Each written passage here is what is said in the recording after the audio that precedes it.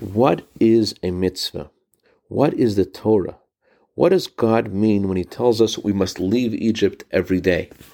Good morning. King Solomon writes that just like water reflects your face when you look into the water, so too the feelings you have in your heart about someone else are reflected in that person's heart, so that person has similar feelings for you. This is true if you're at the same level of social status. But if you are at a higher level of social status and you express strong feelings of love for someone else, their heart will be filled with far stronger feelings for you.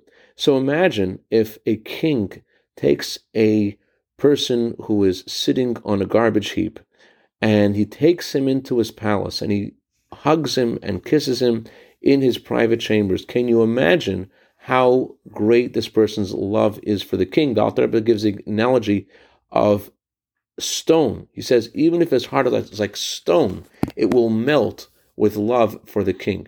So in a similar way, just like God took us out of Egypt and gave us the Torah, and the Torah and the mitzvot are like a hug and a kiss from God, so too every day, whenever you learn Torah, it's like a kiss because you're connecting your innermost thoughts with God's. And whenever you do a mitzvah, it is like receiving a hug from God.